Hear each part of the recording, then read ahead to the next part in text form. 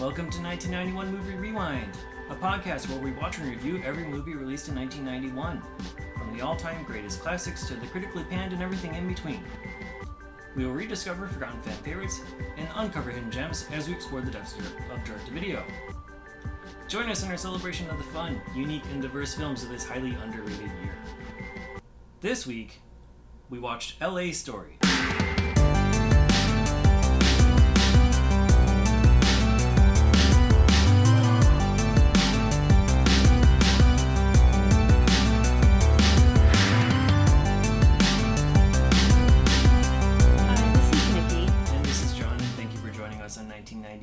Rewind.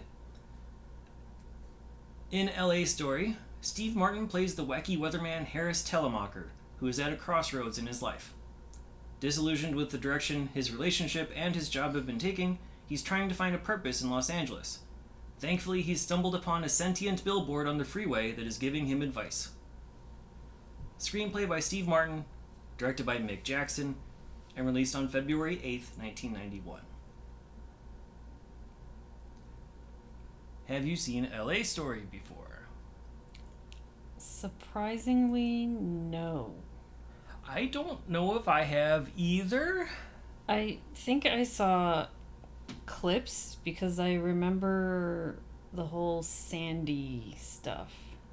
Like her spelling the name or whatever? Yeah, and then I think I probably saw it in like a montage of something. Yeah, I don't remember anything about this movie. I'm surprised if I haven't. Maybe I saw it and I just don't remember. Oh, I don't know. I know I have not seen this because I don't remember it at all, except for clips of like Sarah Jessica Parker as Sandy. Yeah.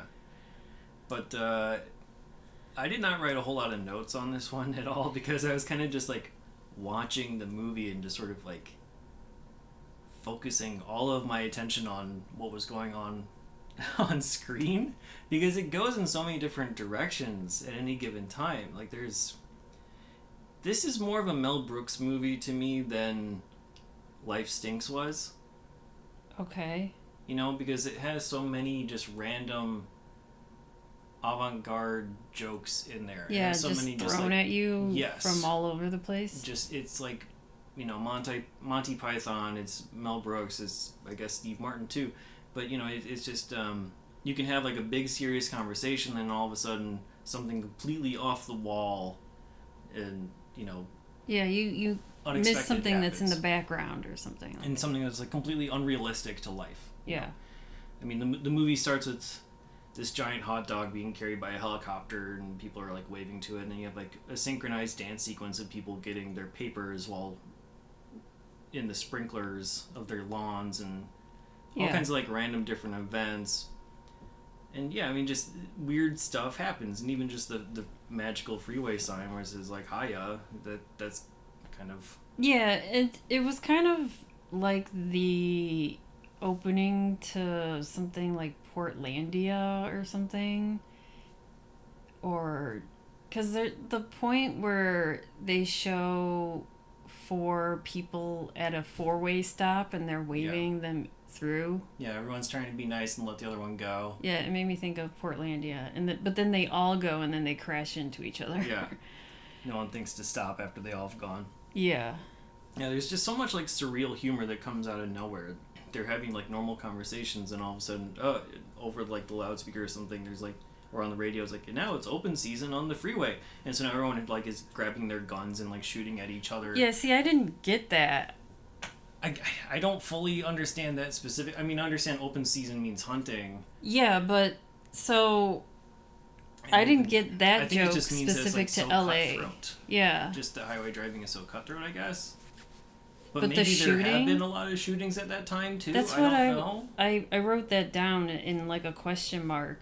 Is like when this is right at the beginning of spring, so because in the beginning montage you see people carrying their Christmas trees like out into the garbage or into the street. So yeah, and that's supposed to be like kind of one of the the half jokes too. Is like the guy's in shorts and he's just Yeah, because it's always like 70 degrees every day. Yeah. That's like the joke there too, even with him being a weatherman. Yeah, he's just like, it's pre-taping sunny. Pre-taping his broadcast. And like, what could possibly happen? And it's like a torrential downpour. Right. Yeah, and I don't even know. Yeah, so I was thinking, so with the shooting on the highway, I guess that joke I didn't get that much, because I was like, are they making fun of how the highways there are so crazy? Because it is. Or is it like making fun of how like violent it was starting to become in LA, like how they were talking about in Grand Canyon? I mean, it could have been a little bit of both, or it could have just been like the natural progression. I mean, a lot of this is sort of like anticipating future advancements in society in a way. You know, you have like the voice activated phone that he's trying to set up. There's, you know, like the text car speak phones in the freeway and stuff like that. And you know, even like the roller skate shoes that he's wearing is honestly just kind of like a precursor to like the wheelies that came out. But maybe this is just like him taking the next natural step of like, oh, there's this road rage. Now all of a sudden, pretty soon everyone's going to be carrying guns and shooting at each other, which is literally what's happening in this day and age sometimes. Yeah. So I don't know. It could have been all three of those things, but I think the part of the joke is, you know, here's little Granny and, you know, shooting. Yeah, shooting at him so no one can merge over onto their lane. Yeah. It's also kind of just like one step up of what Suburban Commando did with the Christopher Lloyd. Oh yeah, with the stop signs. With like the 9 cars all in a row and like racing to the next light. But yeah, I don't know. I found myself like captivated by the movie, but in terms of like comedy, I found it to be a lot more clever than actually funny. And maybe that's just time. I don't know. I mean, it's kind of relevant today with a lot of the stuff that he's making fun of. Yeah. Virtually everything I understood is, you know, not just of that time, but also now it still applies. But I mean, I didn't find it to be like gut busting in any way. It's just like, oh yeah, that's cute. That's a clever way to talk about that. Yeah. That's it. Yeah.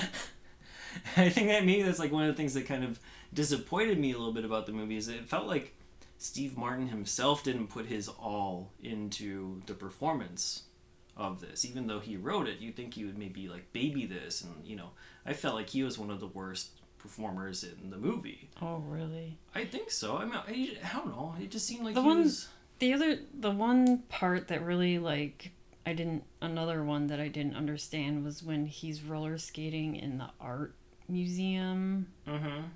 I mean, is that just because they're bored and his friend wants to show him do some sort of performance art?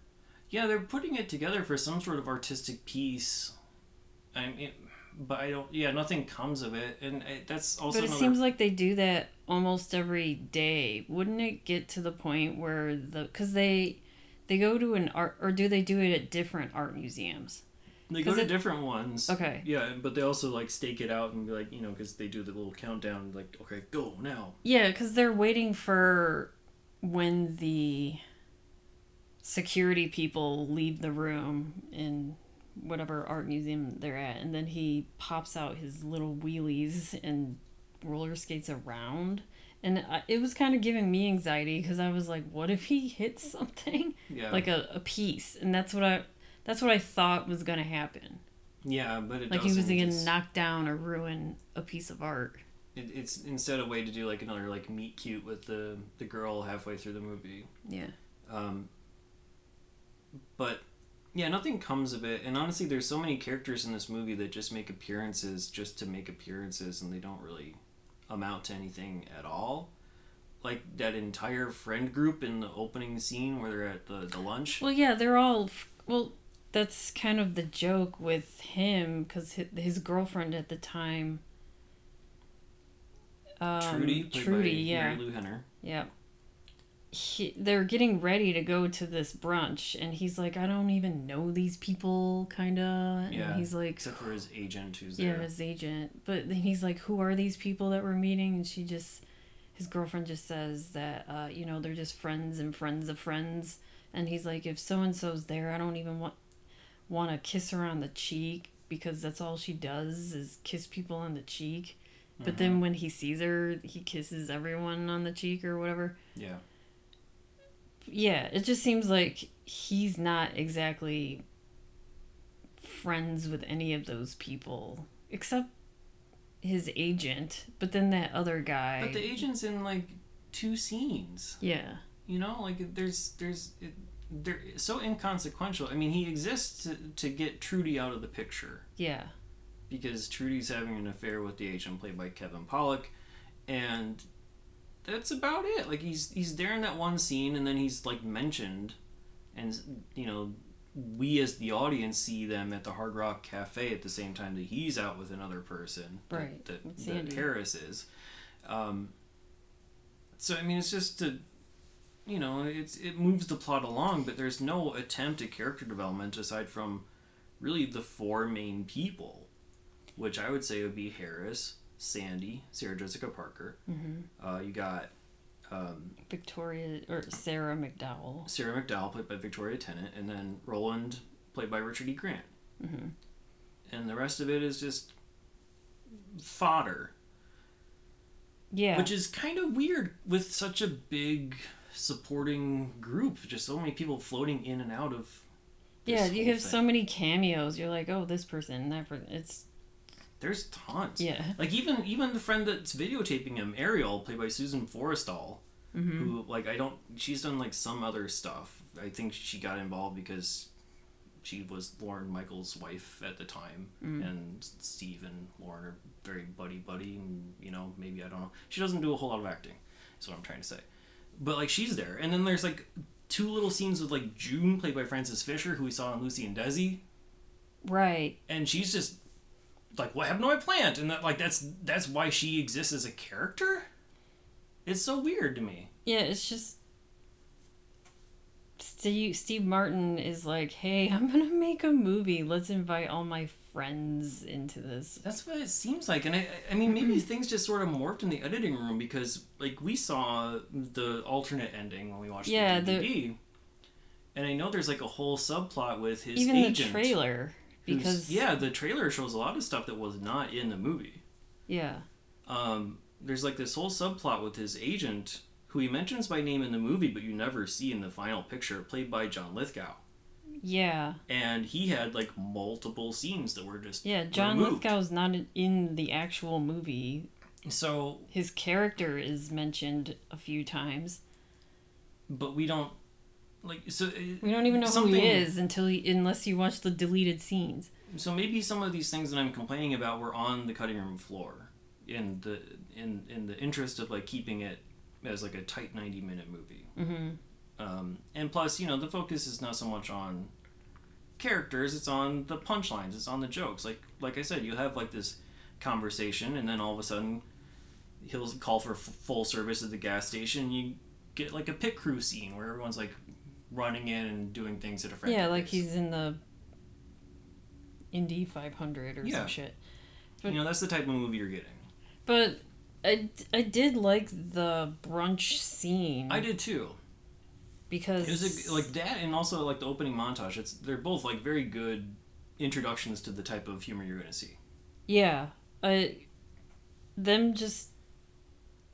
I mean, it's also making me think of Portlandia too.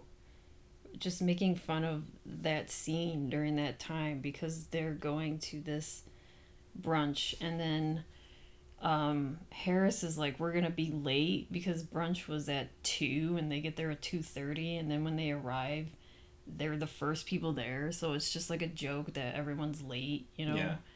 And once everyone's there, the food that they order, or the drinks especially, is funny. It's like everyone wants decaf coffee or decaf anything. Mm-hmm. They're just like, do you have decaffeinated coffee ice cream? Was funny. Yeah. And then they all want decaf, half calf. Yeah, and they all want like a side of lemon Yeah. with anything they're drinking. I mean, that's still kind of, to this day, people always want, like, because, I mean, at that time, everyone's just, like, health conscious and whatever the fuck. Yeah, they're just chasing trends and sort of, yeah, can I have a double espresso decaf? Yeah, everything is Right. decaf, which was making me laugh. And the And they food have, like, that they order... Oh, yeah, sorry. I was going to say they also have, like, the earthquake as well. Where Right, It and just then- happens and people are just, like, dining while they're shifting around in the... You know, like, they're Right. moving from one side of the screen to the other without, like, any sort of... Yeah, they're acknowledgement just that like, this happens, which I get, because if people who grew up and live in California, if it's like a small earthquake, they're like, yeah, this is nothing. Mhm. And that's exactly what was happening there, except this is when Sarah McDowell arrives. She's super late because she was lost. And Victoria Tennant. And she's just arriving, right? From She's the UK? from the UK. Like, Like, her her plane flight, just landed. yeah, that day, her right? flight was late or something, and then she rented a car, I'm assuming, because she's driving. Yeah. And she gets there, and that's when the earthquake happens, and she's the only one that's just like, what the hell's going on?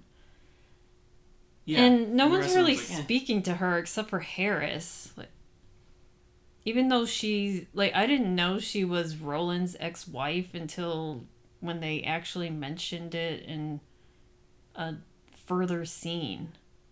You mean like near the end when they're at the hotel? No, not Oh. like... No, I think it's meant to be hidden until like halfway through when they're like at the hot dogs. It wasn't stand. until they literally said, this is my ex-wife or this is my ex-husband. I was like, oh, that's how they know each other. Oh, they said it like halfway through the movie.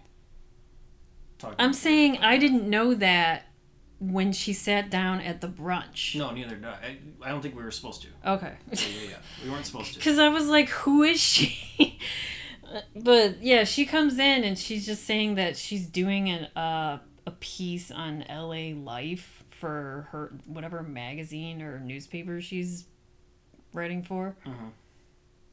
And I was like, oh, okay, so she just knows these people from whoever.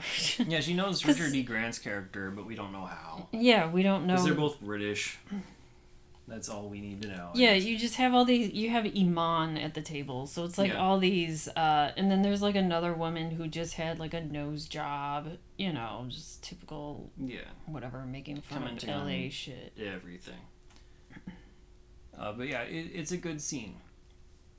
And there's other just random stuff. And like the dance club clothes store, which I don't know if was like meant to be a commentary or of stuff to be happening later. Like where Sarah Jessica Parker's character works. But I think It's that was like a because dance club / clothing store, which I don't know if that was just starting to become popular at the time. I don't remember them. I think existing that was back just then, making but- fun of the music that's being played in certain clothing stores. I have no Maybe. idea. Yeah. But I mean, that is sort of the environment that some places go for now. Is, like Yeah, the club. especially maybe 20 years ago So, with Express or whatever. I never really But yeah, I guess maybe in the 90s. But anyway, things happen, and essentially, what happens is Harris's car eventually breaks down. Before this happens, though, he sees somebody on the side, like as he's driving, he sees somebody on the side of the road staring up at the billboard, and that's just sort of like a cutaway shot that we get. It's kind of like a funny little thing, and then at some point, his car breaks down, and it coasts to this The billboard. yeah. Which then starts to talk to him, and it's like, hiya.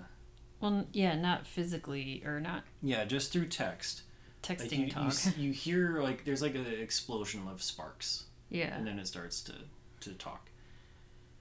And Yeah, it's and- responding. And it's text speak where it's doing the "Are you okay?" with the letter R, the letter U, and then okay. But he's like Ruach, Yeah. and I was like, is this the beginning of texting? Because doing the letter R and the letter U and okay, I didn't see that in the early 90s. I didn't really see that until Probably late 90s. Even when, like, I was text, online. or if you had, yeah, like with chatting is when. Yeah, but even, like, in the early... Even, like, in the mid-90s when I was first on, like, the bulletin board systems, the local BBSs, logging on, I don't remember a whole lot of that. I remember, like, the emoticons starting up, but I don't remember, like, the truncated speech of replacing letters with words. And Yeah. the leet speak. That came, like, late 90s. Yeah, so I thought that was interesting.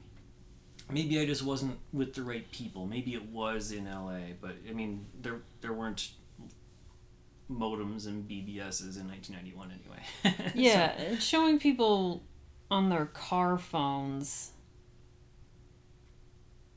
Yeah, I mean that's also an 80s thing. Yeah, that is. Because I thought, I mean, my stepdad had a car with a car phone, and I thought that was like the coolest thing. Hey, it's still cool, honestly. Yeah, because no one really... I mean, everyone has cell phones now, but if you see a car and a phone, it's just... Still interesting. Yeah. And so, yeah, basically the billboard is basically saying, this... I'll help you change your life in a sense. Just listen to me, and then the key to happiness is to unscramble the phrase, how daddy is doing. Yeah, and so he's trying to come up with like riddles. He's like, what type of riddle is this? Yeah. Like, he's trying to figure it out.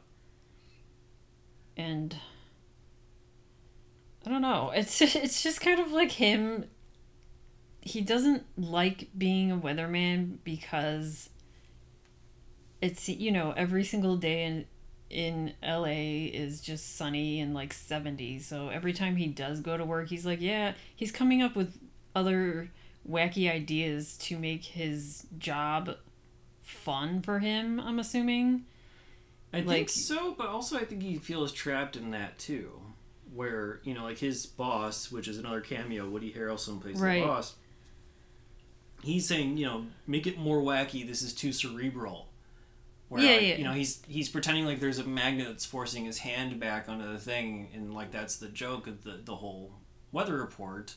Right. Where he says, "Oh, toupee watch, it's gonna be really gusty, so make sure you're wearing a hat hairs or stay inside." Yeah. So he has little wrinkles to that, and the guy's like, "No, this isn't wacky enough. Like you need." Yeah, but he's just like, every day is sunny, and I don't know how to come up with a new wacky way of saying, yes, it's sunny out. Mm-hmm. And then there was just one day where he's like, who gives a shit about the weather anyways? And that's when it has like a torrential downpour. Yeah. And then he pretty much gets fired because he didn't warn anyone. Well, he also pre-recorded his weather report that day. Yeah, he pre-recorded it as it's gonna be sunny, who gives a shit? And this was, there's a reason why he did that, but also before that happens, another encounter with the billboard was weather will change your life twice. Yeah. And that was the indication that was the first one that happened. First one, yeah. So he's not really happy with Trudy, played by Mary Lou Henner. She's kind of like self-absorbed and doesn't really care about anybody and whatever, and we find out that she's having an affair with Frank, which he just guesses is a joke, but it turns out to be true. But at the same time, he's courting Sandy, kind of. Sarah I Jessica think that's Parker, once he finds out that Trudy's with... It's not, because they're both at the Hard Rock Cafe at the same time. And he guesses the affair after after that. All right. Well, I think it's because... But he doesn't, like, he doesn't... Yeah, he goes out with her, but he's not, like... actively trying. He's still very apprehensive about the whole thing with Sandy in the first place. Right. Well, because I think she's just coming on. She's being the. She's kind of, sort of coming on to him. Yeah. So she's. The first time that they meet is he's going with Trudy to that dance club clothing store, and that's where Sandy works, and she's, dancing around, doing whatever, She's constantly moving and, like, measuring his pants and, like, going... Yeah, she's doing the inseam and stuff and going in between his legs. Yeah, trying to tailor his pants. So then he comes back, because she said it'll be ready in 3 days. So when he comes back, that's when it was the day it was raining, and they were closed, and he sees Sandy closing up, but he's like, yeah, I'm here to pick up my pants. So she goes to get it to help him out, but then she's like, oh, they're still being tailored, I guess. Yeah. And then she's like, you can give me your number if you want. Right. And I'll call you. And I'll call you with it. And then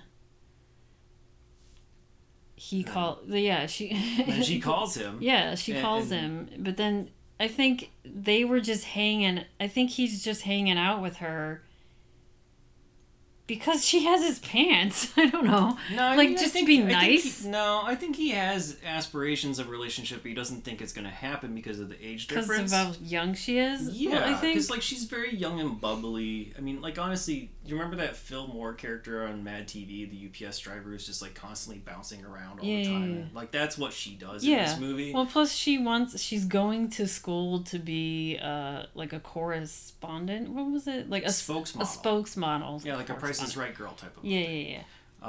So she's constantly just, like modeling things or yeah, she's constantly like showing things and like moving her arms in different ways and whatever. It's funny. It's really great. But yeah, I don't think he has any illusions, but he has hopes, and really his lust is more for Victoria Tennant's character Sarah, but he doesn't know how to get a hold of her as easily. And so, like, he's definitely unhappy with Trudy, and he's letting his mind and eyes wander elsewhere, and he has, like, 2 different targets for very different reasons. Okay, yeah. And when they meet up at the Hard Rock Cafe, I just thought that was funny, because she has a boyfriend. Yeah. And he's like, oh, okay, are you seeing, like, he's like... It's like, oh yeah, you must get hit on all the time. I never would have asked for you for your number because you must have a boyfriend. You must get hit on all the time. And she's like, yeah, I do have a boyfriend. And he's over there at the bar, and he just shows him, and he's like, he reminds me of Oren from Parks and Rec. Like, it's just the look on his face, like, worried. Yeah, he's just like a gay. And he doesn't say anything. No. I don't think ever. It's just him. I don't think he's staring. credited in the movie. I was trying to find out who he was because... So I remember they said his name, but I could not find anybody in the credits like with who the played same him name. because it was funny. Him. Yeah. But yeah, just like a quick little look, like there in the thing, and then also when they're leaving for the weekend, you see him looking out the window. Yeah, because she says bye, Bill or whatever. What's Bill his name? Or Rick or something. I don't know. And then he's looking out the window, and I thought that was hilarious. Yeah. And Harris is just like, oh, okay. Right, yeah. Like, this is weird, but okay, I'll go. If you're fine with it, then I guess I'll go with it. Yeah. And, once they leave the Hard Rock Cafe, that's when Trudy comes in with Kevin Pollak, Frank, his boss or whatever, his agent, not his boss. So that's.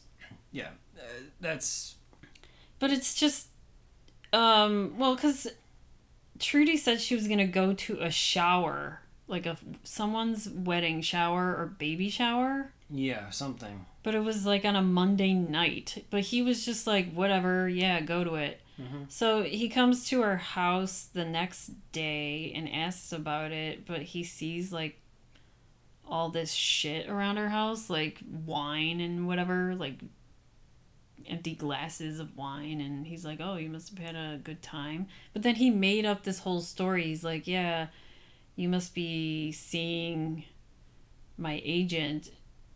I think she admitted, she's like, I have to come clean, like I was with somebody at the Hard Rock Cafe last night, and he's like, oh, like, because he didn't know if he got spotted too. Yeah, she said that she went somewhere. She's like, oh, clean. He's like, oh no, I.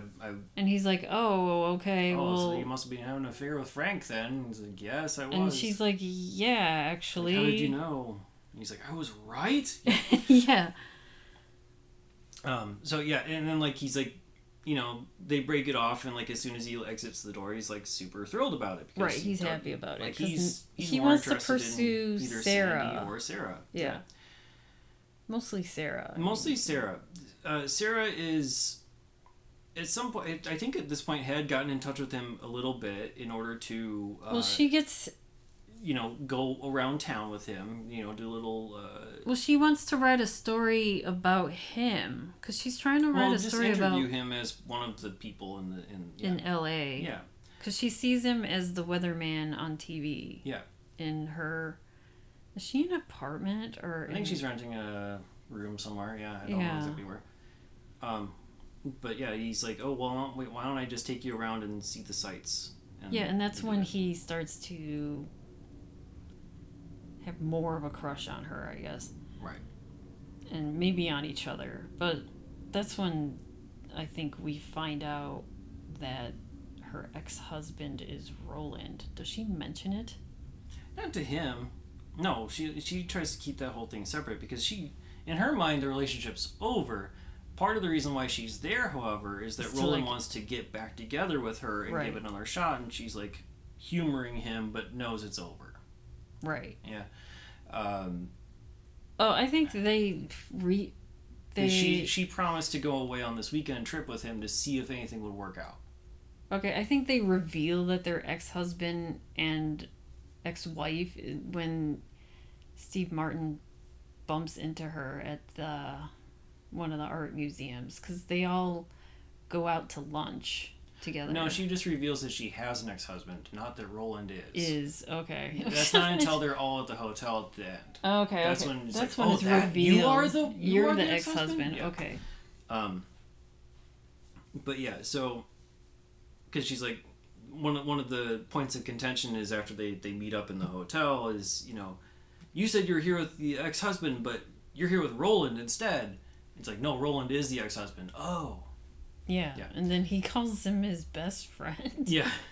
He's like, your ex-husband is my best friend. And she's like, how are you friends? Yeah. It's like, I don't know. But in the meantime, there's all kinds of other little random jokes and things. There's, you got Rick Moranis is a gravedigger because there's several different references to Shakespeare in this movie when he's narrating the thing. And you could argue like the storm is Tempest like, and there's like a little bit of like I forget the name of that play with the donkey, Puck, Midsummer's Night Dream. Yeah. There's a little bit of that going on too, but then you have the gravedigger, which is alluding to Hamlet because he's holding the skull of this magician jokester guy, and they actually quote parts of Hamlet there. Yeah.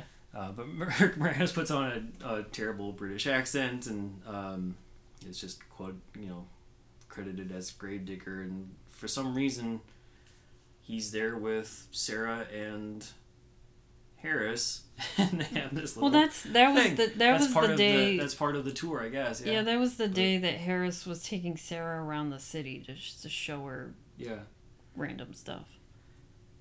So it was an interesting scene. I think they're trying to throw in a little bit too much like Shakespeare reference, stuff in here. When it's on the other side of the coin, you have a restaurant that's literally called Le Idiot, but Lidio. Lidio, but spelled Le Idiot, which is. I mean, that was another funny. Couple different sequences. Yeah. Because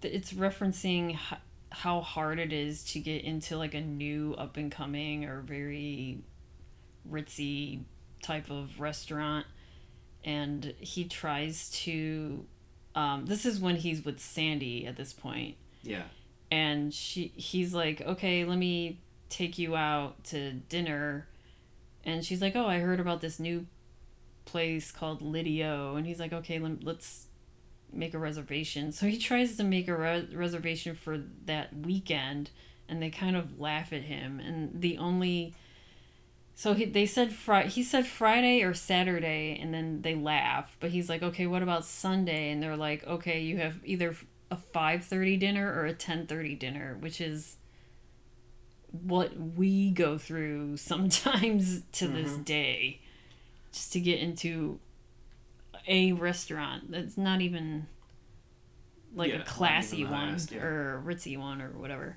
But what we don't go through is the financial inquisition that he goes through after that. where Right, it's so basically, they- okay, so how much do you make? What's your mother's maiden name? What's your bank account information? I thought that was interesting. I thought that was funny too. And they're like, okay, well, what if you were to come to this restaurant? What would you order? And they're like, oh no, you can't afford that. You're just gonna get the chicken if you come here, Yeah. and that's all we're gonna serve you.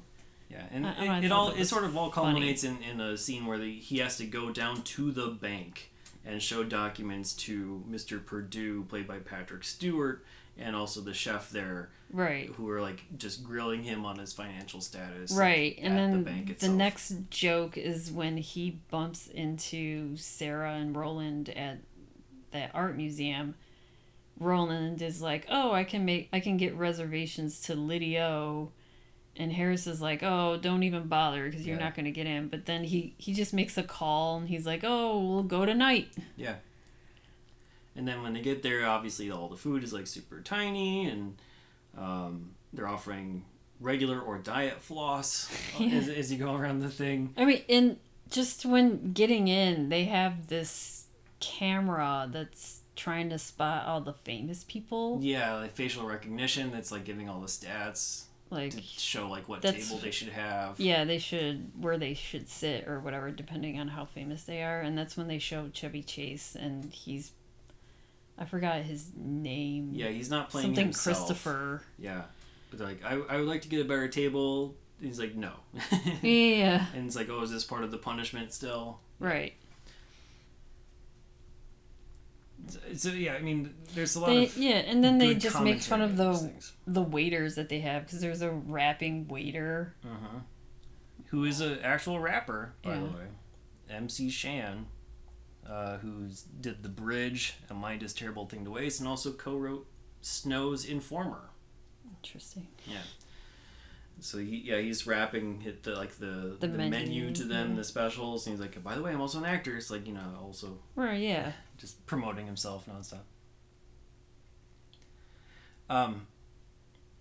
Yeah, it's just interesting how like the tone will shift from one thing to another, and it never feels off in that way. Like it's fine. Like it's a natural enough. It's not natural. It's completely unnatural, but it doesn't hurt the movie to go from these like normal conversations into this complete surreal, out of this world commentary. And I think that they do a decent enough job of showing like the beauty of LA while still making fun of it at the same time. Right, there's another thing where Sandy takes him. She's like, okay, well, I'm going to take you to places that I usually go to, and they talk about high colonics and stuff like that. Right. Yeah, which I don't know how new of a thing that was at that time. It was probably, I don't know, a new... I don't know, because we also watched All of Me, and they also talked about high colonics, and That's that was, true. That was That in was- the early 80s. Yeah, that was almost 10 years earlier. So, Yeah. But, a bunch of random stuff is happening here. He's going to the billboard here and there to get, another set of advice. But at the end of the whole thing, he's trying to convince Sarah to be with him. She's like, well, I can't because I have to go away this weekend with my ex-husband. And so Sandy is basically saying, let's go away this weekend as well. And well, he kind of doesn't want to, because he's really starting to fall in love with Sarah. yeah, And Sandy's like, and he's starting to feel bad for Sandy. He's like, I don't want to use you because I don't want to be with you, really. I want to be with Sarah. Yeah. And Sandy's like, I don't mind if you use me. Let's go. Yeah. And he's like, okay. yeah, like this is a completely no strings attached thing. Type of thing. Yeah. Whatever And, happens, and happens. this is just like a new thing for him. Mhm. So he's like, all right, I guess we will go. And they end up going to the same place that's in Malibu. Santa Barbara? Oh, Santa I Barbara. don't know Okay. how different those are. I knew it was somewhat close by, but But- like a couple hour drive. maybe Santa Barbara. But yeah. they're in But adjoining rooms. But the place is called Pollo del Mar, which is, chicken of the sea. Yeah. Another little jab at like trying to make something sound more serious than it is. Yeah. And so there's like this miscommunication, and they all meet in the hallway, and conversations happen, and Sarah's mad at Harris, and Harris is also mad at Sarah, and that's the whole conversation where he finds out that Roland is her ex-husband, but she's like, well, then who is this person? Like, and Sandy's like in the background just doing like cartwheels and flips and whatever in the ocean, just having like a carefree time. Mm-hmm. And it they sort kind of ends just with like comment on their relationships, but I mean, Roland is not super heartbroken. He's playing it with like that British sensibility, I guess, is what it's intended to be. He's like, oh man, I really wish things would have worked out. Damn. Yeah, like he wasn't really pissed off that you like my ex-wife. Oh shucks, all right. Yeah, like he's eating all of his feelings and like not showing it at all on his face, which is like a complete 180 from Richard E. Grant's character in Hudson Hawk, of course, where he's like over the top and like menacing and maniacal. Here he's like very subdued and whatever, but it works equally well here. But yeah, things don't go well, and basically they part ways, and Sarah is getting ready to leave back to the UK. On the plane, there's like some conversations and stuff that happened before this too that kind of leads to this thing, but basically what happens is that Harris is able to control the weather to delay and like remove her from the flight. Right, so this is the second time where the weather changed his life. Yes, by being able to like manifest another storm that grounds the flight, and then she comes back to his place, and then they start talking. At some point, like her car starts drifting towards the thing without her knowledge, and she gets freaked out and doesn't believe anything that's happening. Right. But now that she's back off of the flight, Harris is like, just trust me here. And then they go to the billboard together. The riddle gets solved at the end.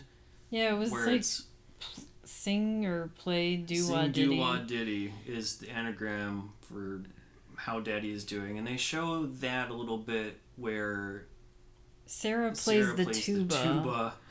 And at one point she calls her mother, which is another cameo in the voice of... In the form of the voice of Terry Jones from Monty Python. It's obvious that it is not an older woman, because you can tell that it's a man making fun of, I don't know, doing an old woman's voice. Oh, I'd love to play the song with you. Yeah. It's that type of thing. And so they play the song, and so that's sort of like meant to be sort of the connection, and then just kind of a quick end with them together. Yep. And there you go. It was a weird ending. But it was funny so then when they confront the sign, they're like, okay, now that you helped us, how do we help you? And the sign is like, oh, I really like cable TV or something like that. Right. I thought that was funny. It's like, give me a hug. So he just like hugs the pole. Uh-huh. And I wish that there was a little bit more with some of these other characters. Maybe the extended scenes, maybe the deleted scenes. I was confused, like, okay, so another joke was that his best friend Ariel lives like 3 or 4 houses down, but one of the jokes is, nobody really walks in LA, so he hops in his car and just drives 3 houses down and then gets out to go to his friend's. I just wanted to know more about Ariel. Like, what was the thing that they were making with him roller skating around? Because she always had... Every time he went to her house, she was always doing something artistic. Like, the first time she was, like, juicing everything. Like, that was the new trend, was, like, juicing and experimenting. And then the next time was, like, she was painting. So, I don't know. It's just how did they become friends? And Trudy just seemed like she was a very jealous person. So... How did Trudy feel about him being friends with Ariel, Yeah, I mean, Trudy's there for like a couple scenes. Yeah, Ariel's just to be there like... just to be another person to talk to. Right. And be like, hey, that's the girl I was telling you about. Like, that's her role, is to be the person who gets told things. Right. You know, Sam McMurray's character, Morris, is there to be, like, a one-note joke of, like, I'm rating everything from 1 to 10 because I'm the movie critic guy. And, yeah. like, you know, gets his head shoved into a thing when he badmouths Trudy or whatever. So, in terms of awards, really just... 2, both from the American Comedy Awards, which we have not talked about before on this podcast. It was nominated for 2 different things. One, Steve Martin for Funniest Lead Actor, but he lost to Billy Crystal for City Slickers.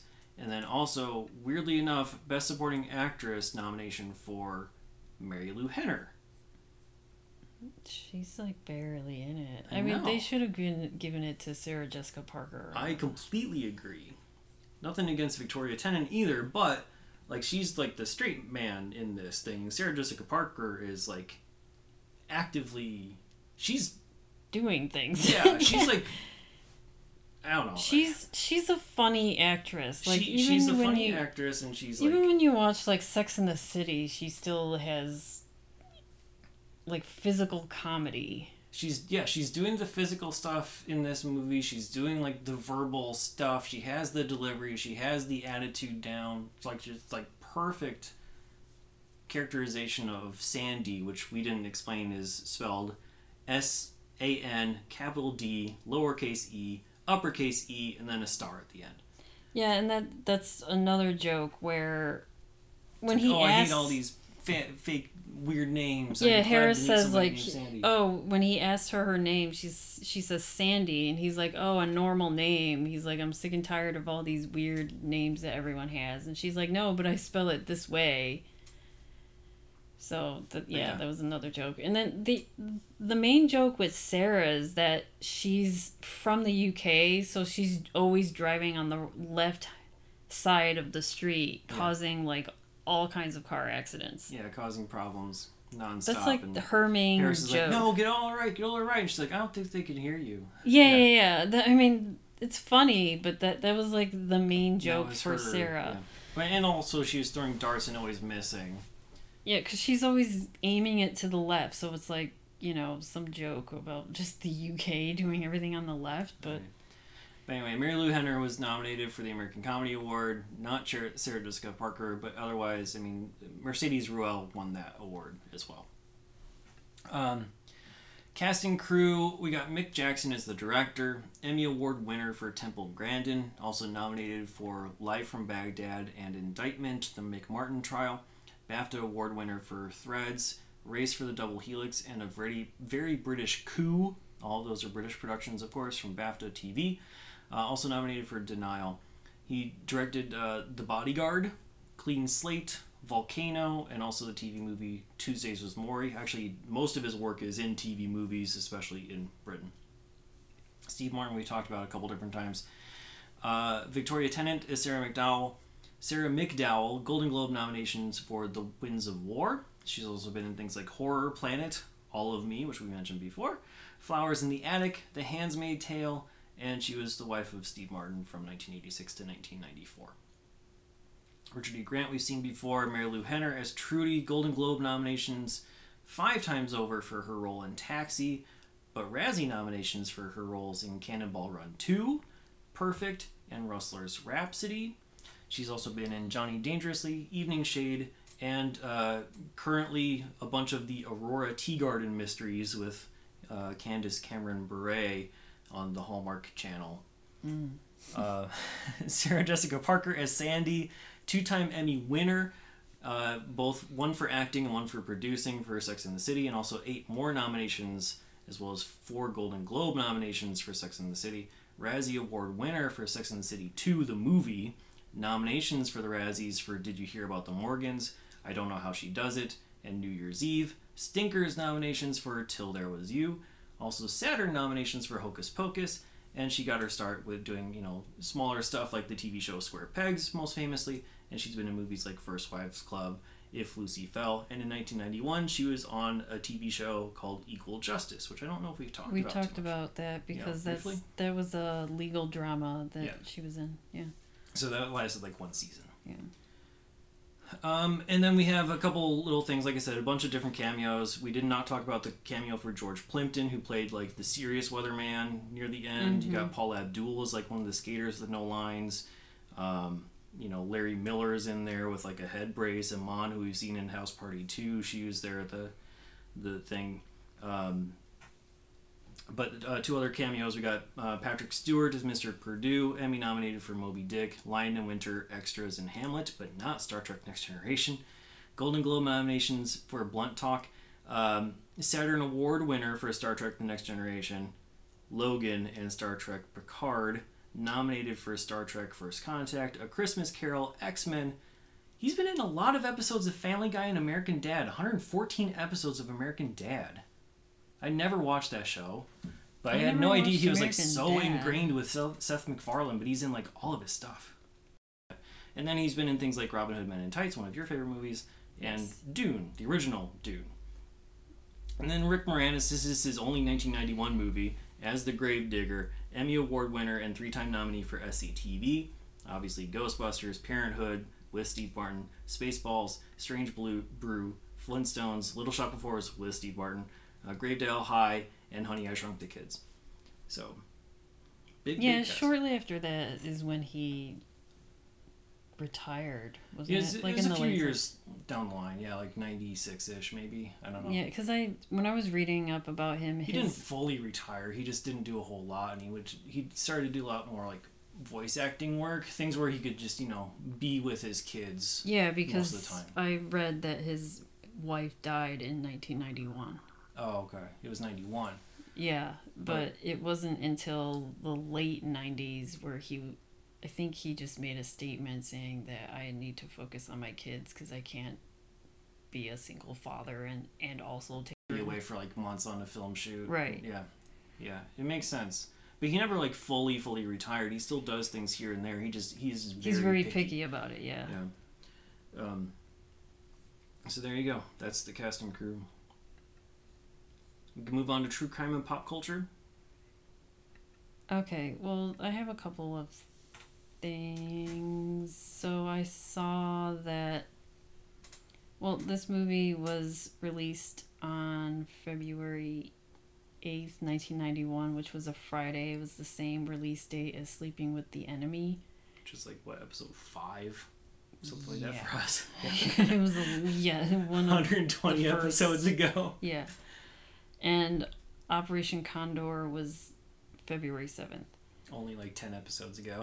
Yes. And I saw there was like an LA Times article where it showed the top 25 movies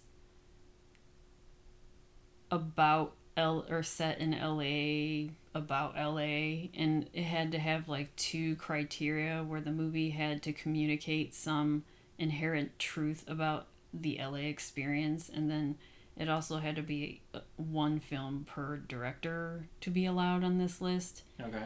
So it's an LA Times article that came out in 2008, and LA Story is number 20. The number 1 movie was LA Confidential on that list. Okay.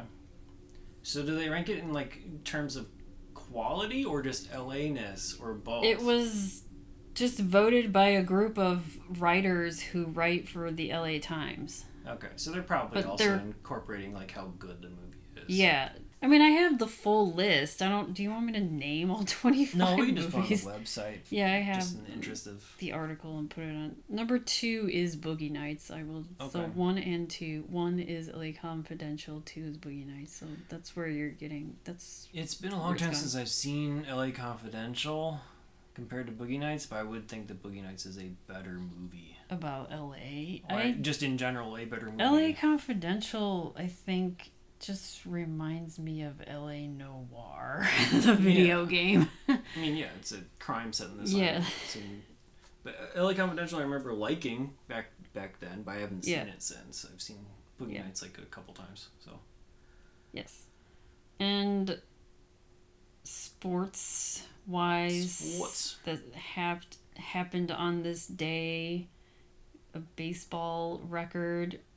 Roger Clemens signed a $5.3 million per year contract with the Red Sox. And that was like a record contract back then? Yep. Wow, that's like what a middle reliever makes now. I don't. Like that's nothing. I was trying to think about the movie Talent for the Game. Like, remember what did they offer that guy? Yeah, like $1 million. Oh, okay. So like as like a rookie, which is a lot for. So $5.3 million in 1991. I was like, is that a lot? I don't know. I mean, it was back then. Yes. Nowadays, yeah, you got people signing like close to basketball is closer to $1 billion contracts, but yeah, you got people signing like half $1 billion contracts over 10 years.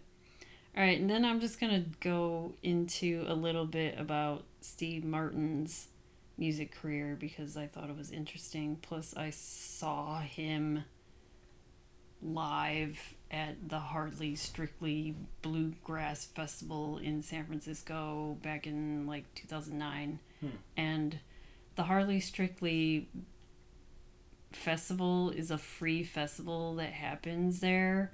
So it's like chaos. So when I saw him, I was like a mile away on a hill. So I didn't really get a good look.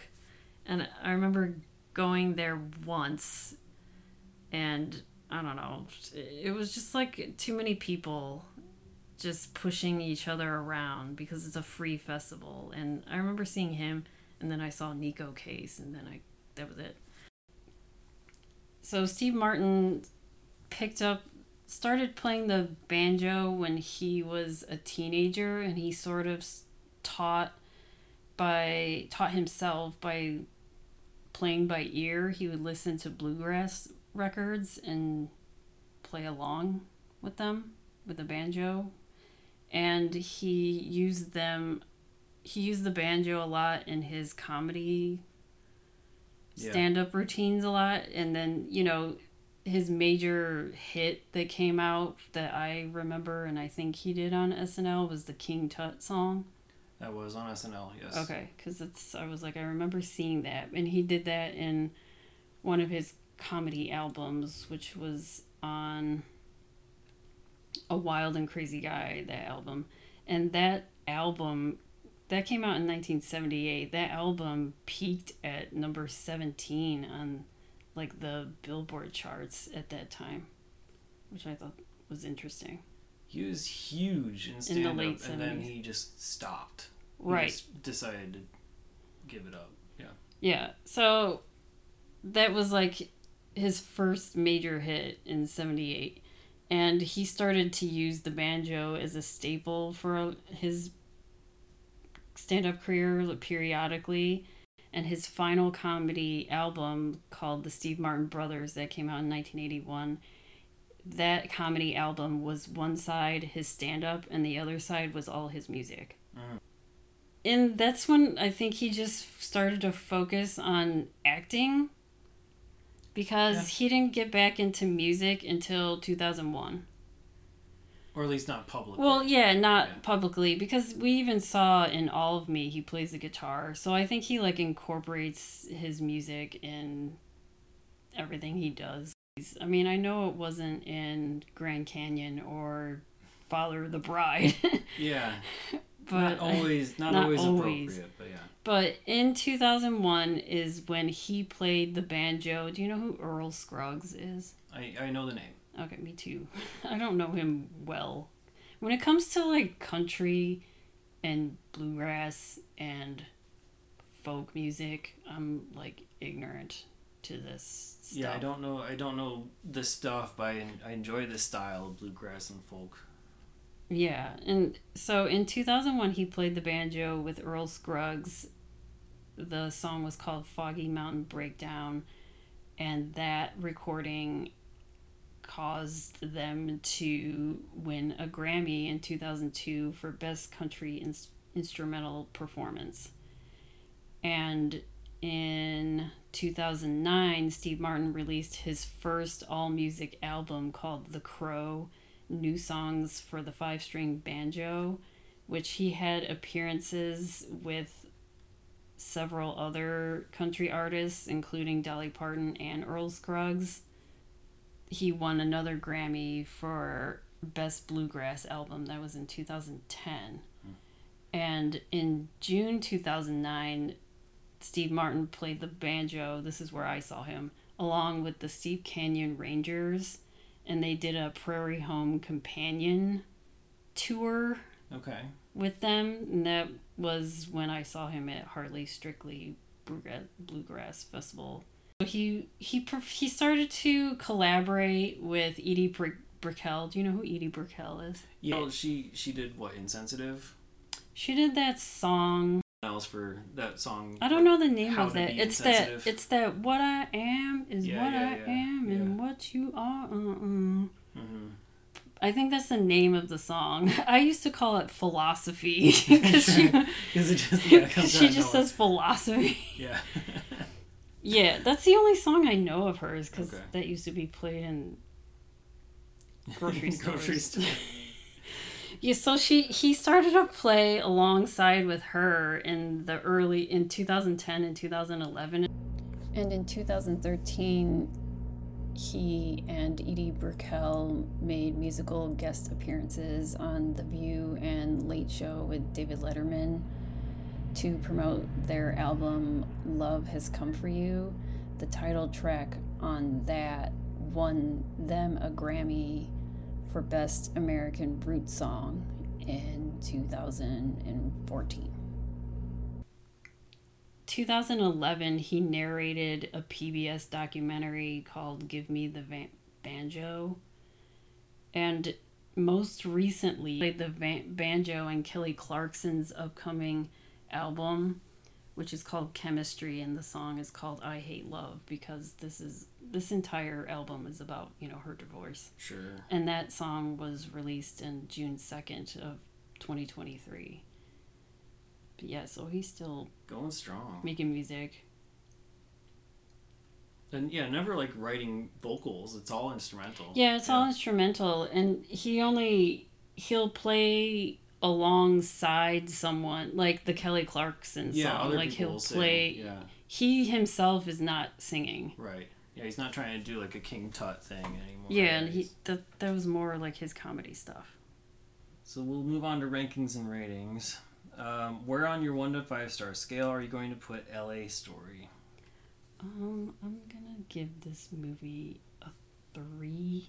A 3. But I was glad to finally watch a good movie after, I don't even know, 6 bad. I don't even know the last time. We've had a few bad ones in a row. I can't remember the last good movie that we watched.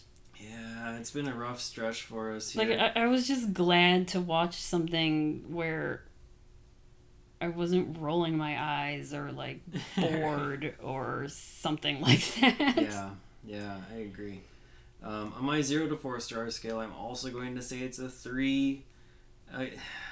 If it was, like, laugh out loud funny, then I would have given it a higher ranking. Yeah, it made me miss watching, like, Steve Martin rom-coms, and that's why we watched All of Me. Which I think is a funnier movie. Yeah, it's funny, but you can't really make that movie now. I know that Lily Tomlin, I think they were nominated for Maybe I didn't look Golden into Globes or something, but his physical comedy is good in All of Me. And that's what I'm saying. Like, I feel like he kind of, like... didn't do any of that. Yeah, he didn't, like, give it his all in this one, it seemed. Or, like, his performance wasn't... I don't know, something was missing in him. Where, like, in All of Me, he was giving all of himself. Yeah. And, like, doing everything he possibly playing, like, could. someone who's in his body. That's... And, like, in something like... Even, Father of the Bride, I feel like he was more present in the role. Whereas here... He thought he was the words, fine, but I just thought some of the stuff that he did in the movie, like the roller skating and the art museums, I was just like, why? I still want to know why that. Yeah, I mean, it was like a funny, goofy dance, but I don't know. Yeah, anyway, it's a 3 out of 4. Every movie's worth watching once. Would you watch it again? Yeah, I'll watch this again. I would too. Like, again, it's not super funny, but I thought it was clever and very charming and cute. And yeah. you know, it was just a very enjoyable experience where, like, my eyes were glued to the screen the whole time because I didn't know what was going to happen next. And it's been a long time since I've had a movie that was like that on this podcast. If you out there want to watch LA Story, as of this recording in August 2023, it's available as a very expensive digital rental or VHS or DVD, which you can probably find cheaper. As always, check your local listings. As for us, you can listen to us on all every major podcasting platforms. Please remember to rate, review, subscribe, and tell your friends. You can email us at 1991movierewind@gmail.com. Follow us on Twitter, Instagram, Letterboxd, YouTube. Just search 1991 Movie Rewind or go to 1991movierewind.com for the full list of movies, long shows, and more. Next week, we're going to continue our back and forth across the country. We're going back to New York for Straight Outta Brooklyn. That's only available on VHS or DVD. We will see you then.